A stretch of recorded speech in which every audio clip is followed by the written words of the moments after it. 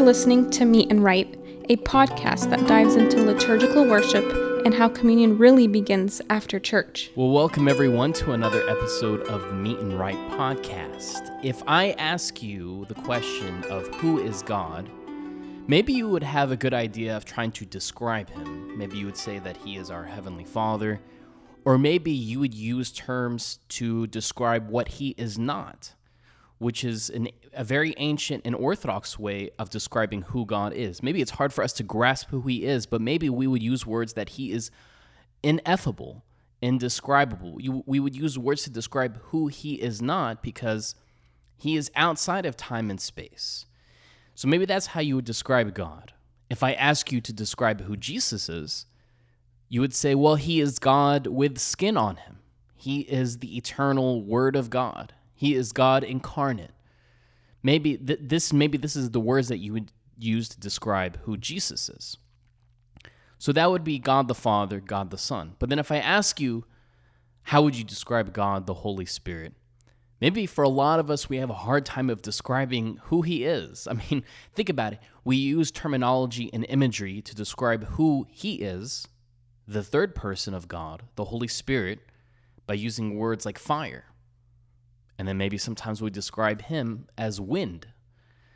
Last time I checked, fire and wind are extremely two different things, but both are used to describe who God, the Holy Spirit, is.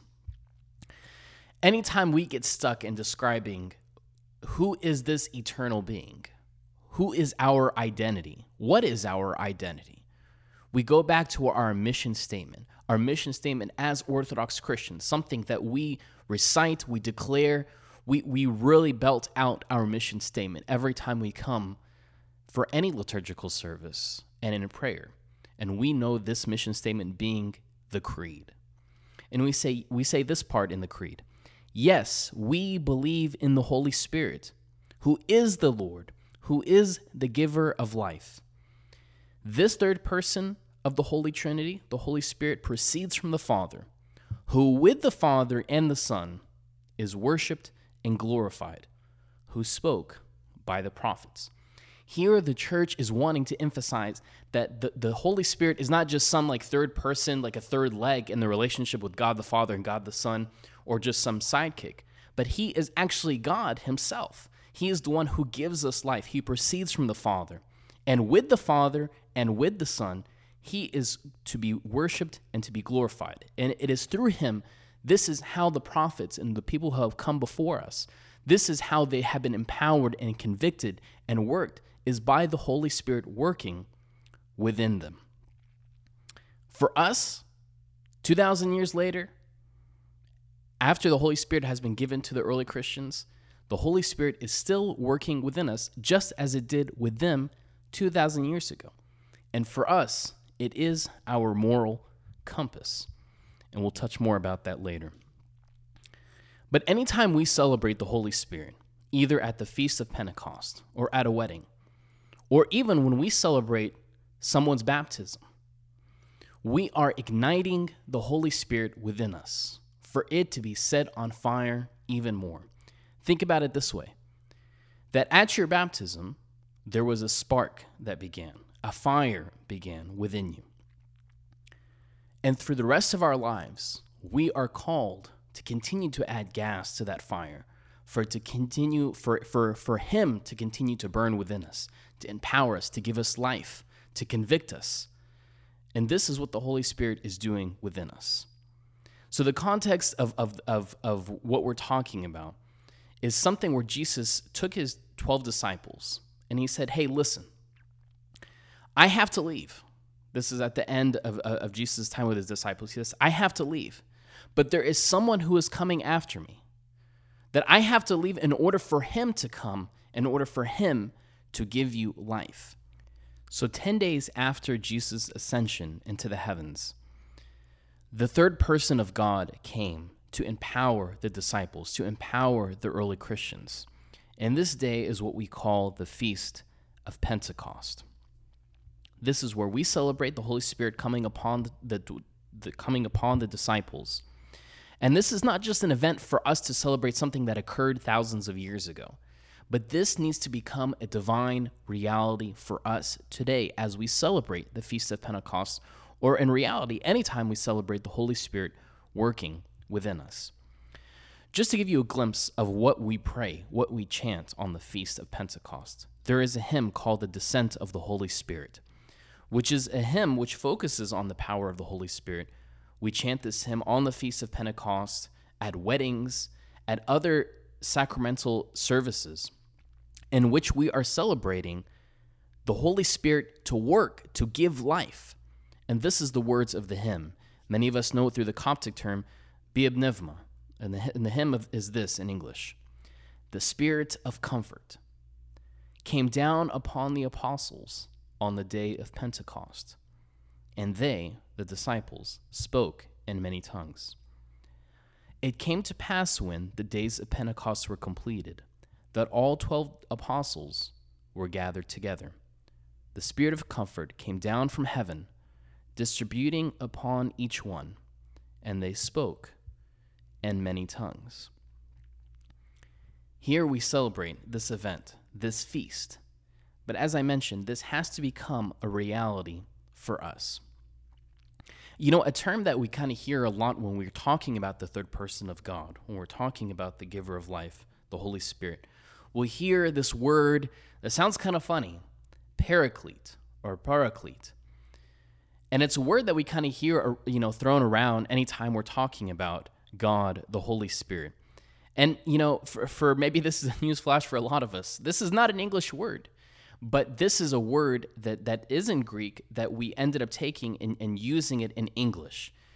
And there's many reasons behind that. And this is the same reason why we might hear the word Pantocrator, which is not really an English word, but we've taken it and use it in English because the word is so rich, the word is so deep, that it is so hard to capture and to bring it down to one word in English. So to capture its beauty, to capture its depth, to capture its richness in the word, we have preserved that word to mean something. And you can see that in many words in liturgical service. Maybe the word agios, Pantocrator, like I mentioned. And even the word amen, alleluia, are Hebrew words that we have just captured into English. So the word paraclete, we hear that a lot anytime we hear us praying or praying to the Holy Spirit. Believe it or not, it's found in Scripture, and we can find it in 5 times in the Bible talking about the Holy Spirit being the Paraclete.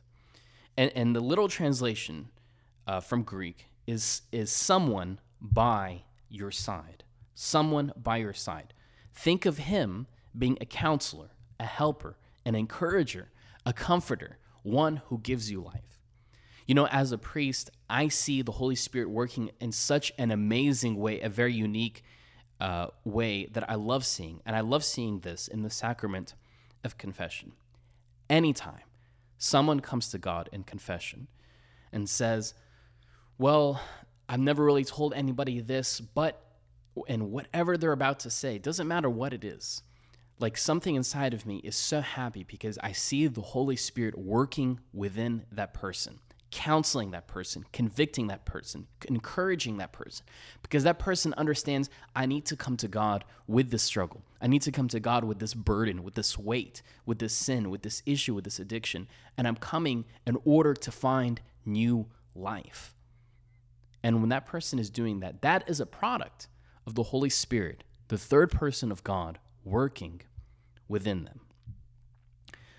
I want to share a very small passage written by an early Christian, written by one of the 12 disciples, the youngest one, St. John, someone who has seen so much, someone who was a first eyewitness of all the events and all the miracles that he saw from his rabbi, from his Savior, from Jesus, from his God.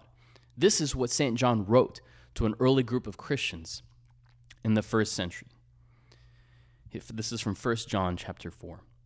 St. John says this, "Beloved, if God so loved us, we also ought to love one another.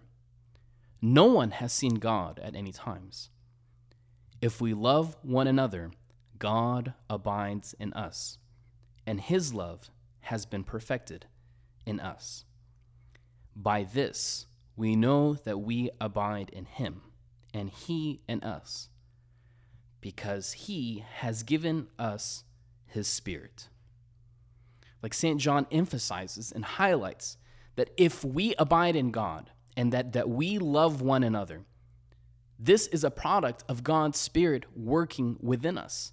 We're able to continually push out unconditional, sacrificial love to others, this agape love. We're able to push this love because his Spirit resides within us.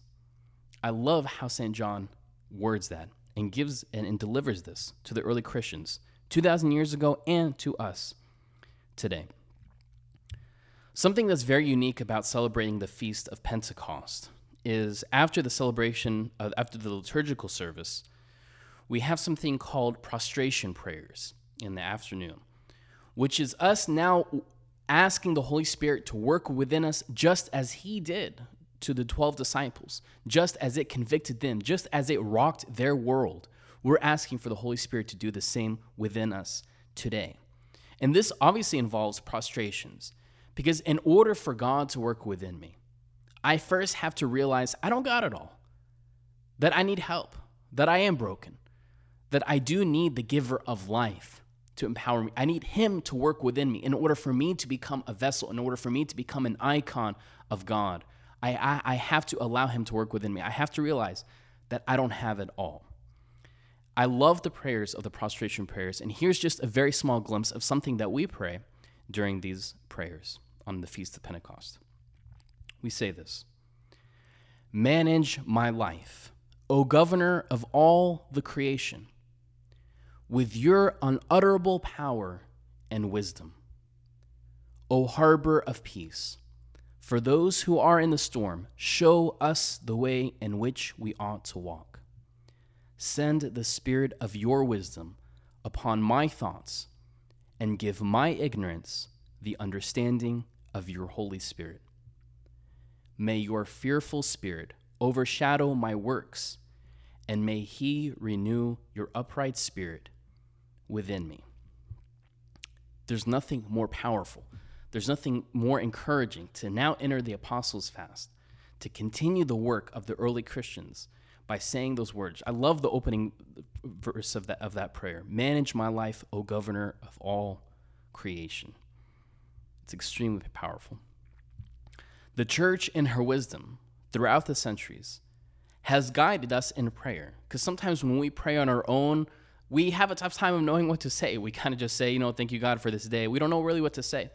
But the church, in her wisdom, kind of organized prayer to focus on various themes throughout the day in our personal prayer, for us to highlight certain things, divine truths within us throughout the day.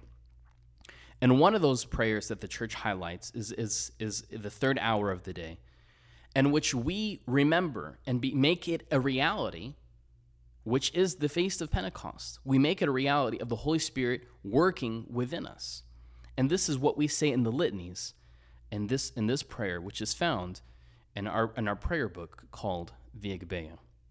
We say, "O heavenly King, the Comforter, the Spirit of truth, who is present in all places and fills all, the treasury of good things and the life giver." I love how we use the words for the Holy Spirit to be the treasury of good things. That if I ask the Holy Spirit to work within me, it is a box full of good things that will continue to work within me, continue to give me life. We finish that litany by saying, "Graciously come, dwell in us, and purify us from all defilement, O good one, and save our souls." One of my favorite litanies of the third hour and the Agpeia is this sentence: "Just as you were with your disciples, O Savior, and gave them peace, graciously come also and be with us, and grant us your peace, and save us, and deliver our souls." Anytime we come to celebrate the Eucharist, every time that we come in personal prayer, either as an individual or in the body of Christ, we recite these words in the third hour in the litanies, That we're saying, Lord, just as you did this 2,000 years ago, just as you have taken these ordinary men and made them extraordinary, I ask that you do the same with me today.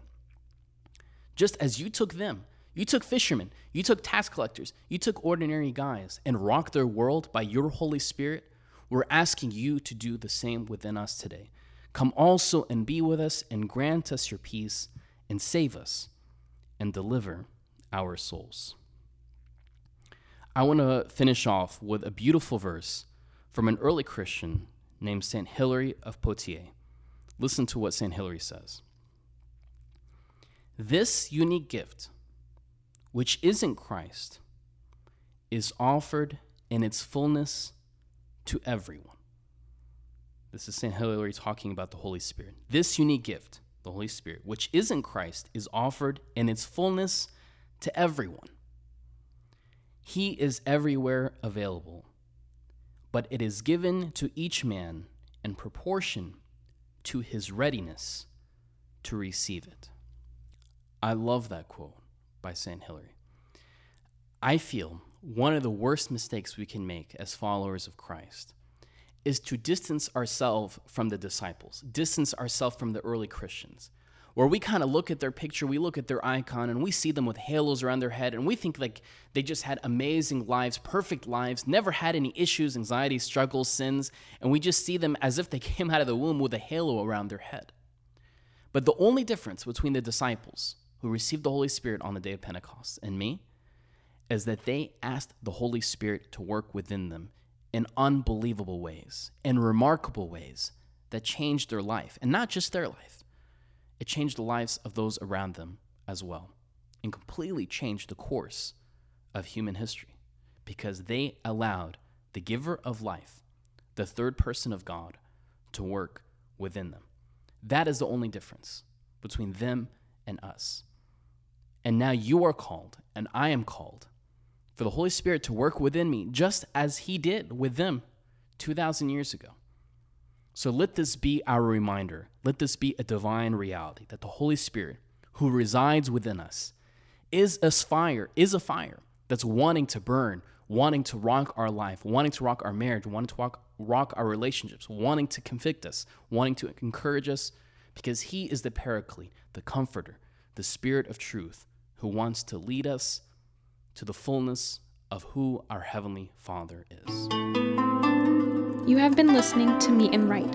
For more episodes and resources, make sure to check out CopticHymnsInEnglish.com.